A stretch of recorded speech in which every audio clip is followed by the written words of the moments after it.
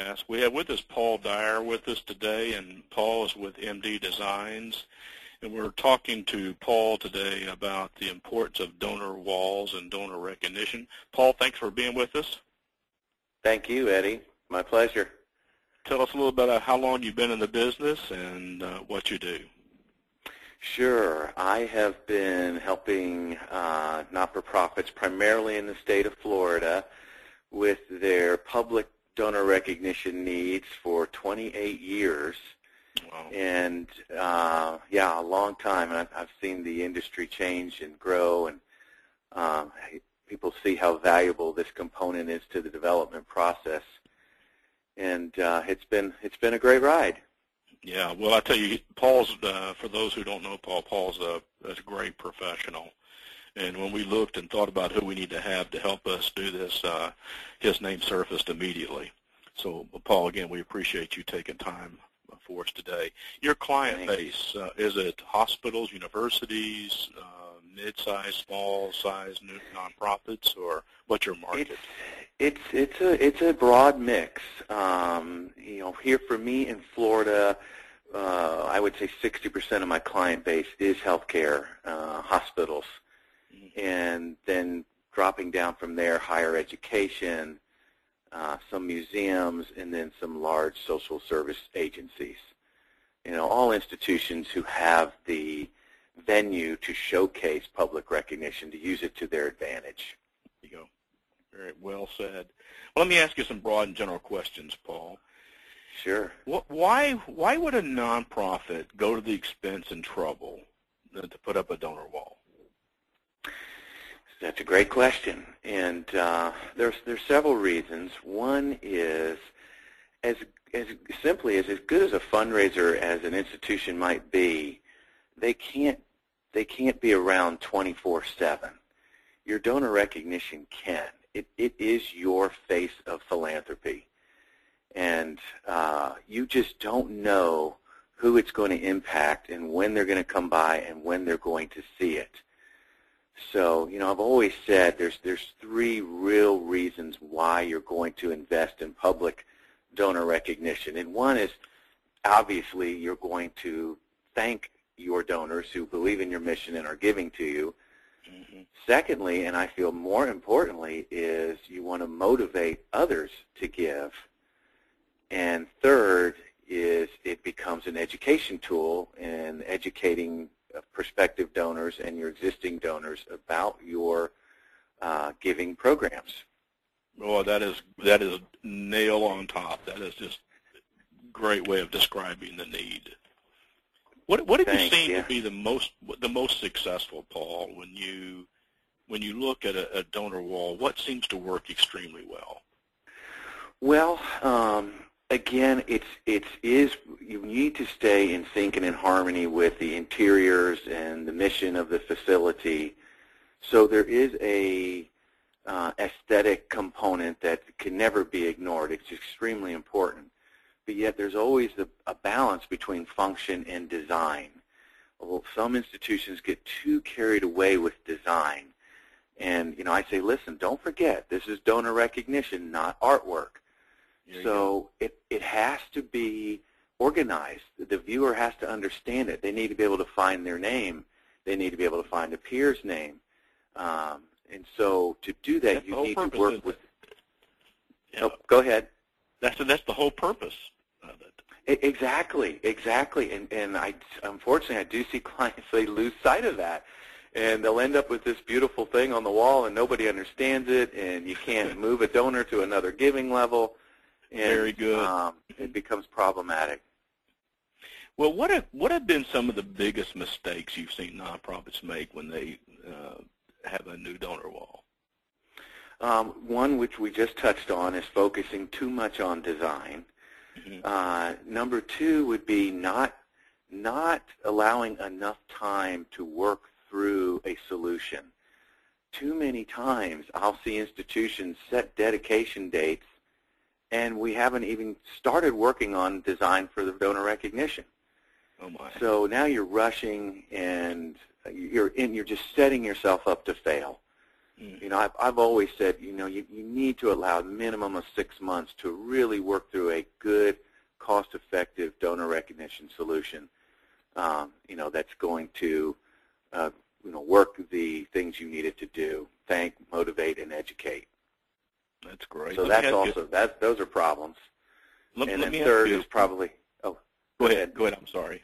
I just, you know, the last one is many times I'll see, you know, if you're not building a dynamic component into your display, you know, many times it may be a capital campaign display and you feel like it's closed in, it's a done deal, but inevitably there's mistakes made, there's a name misspelled, there's divorces, things happen, and they want change, your donor base wants change, and you're stuck, and now you're having to reinvent the wheel again. So even in a capital campaign, I still push my clients toward a dynamic display. Mm-hmm. Makes a lot of sense.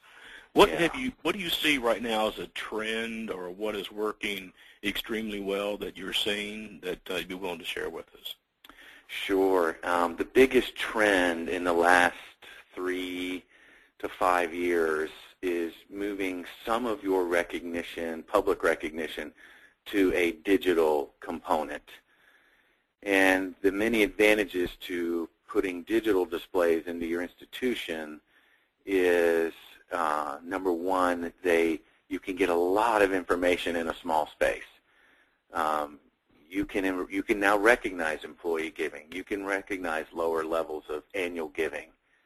And you can make it interactive where you can now search for donors, and your major donors, you can have photographs and testimonials, and they get to talk about why the institution's important to them.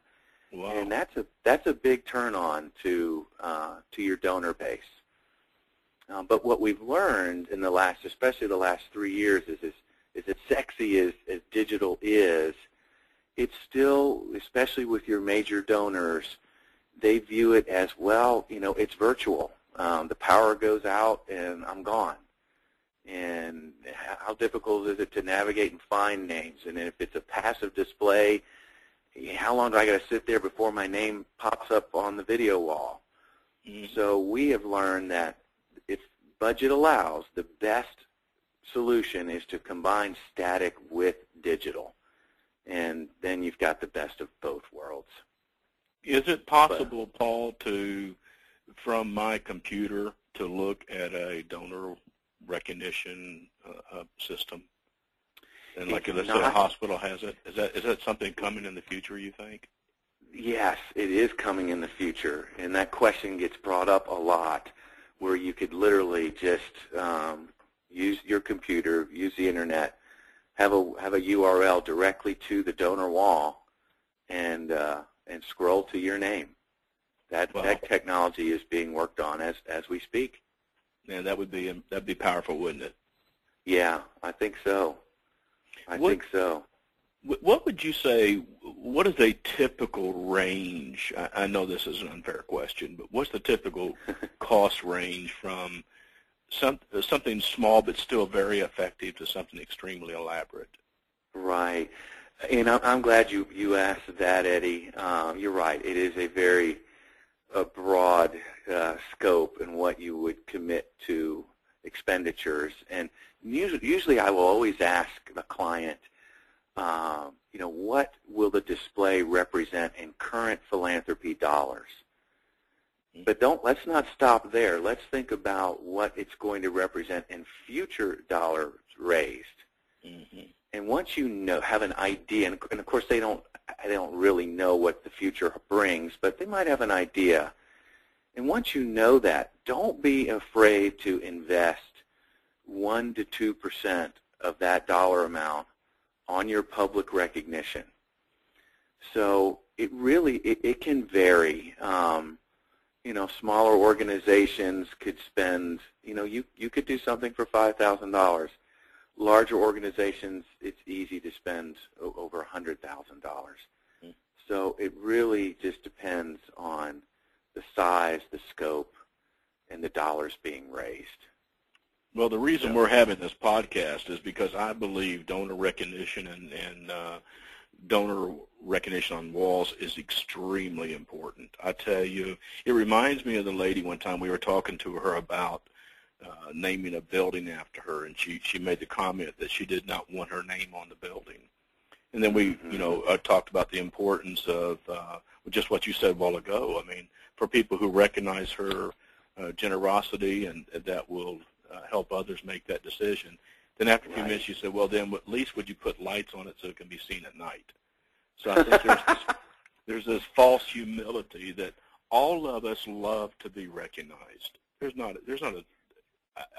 Even the most modest, quiet person still likes to be recognized. And so many nonprofits either do it poorly or they don't do it at all.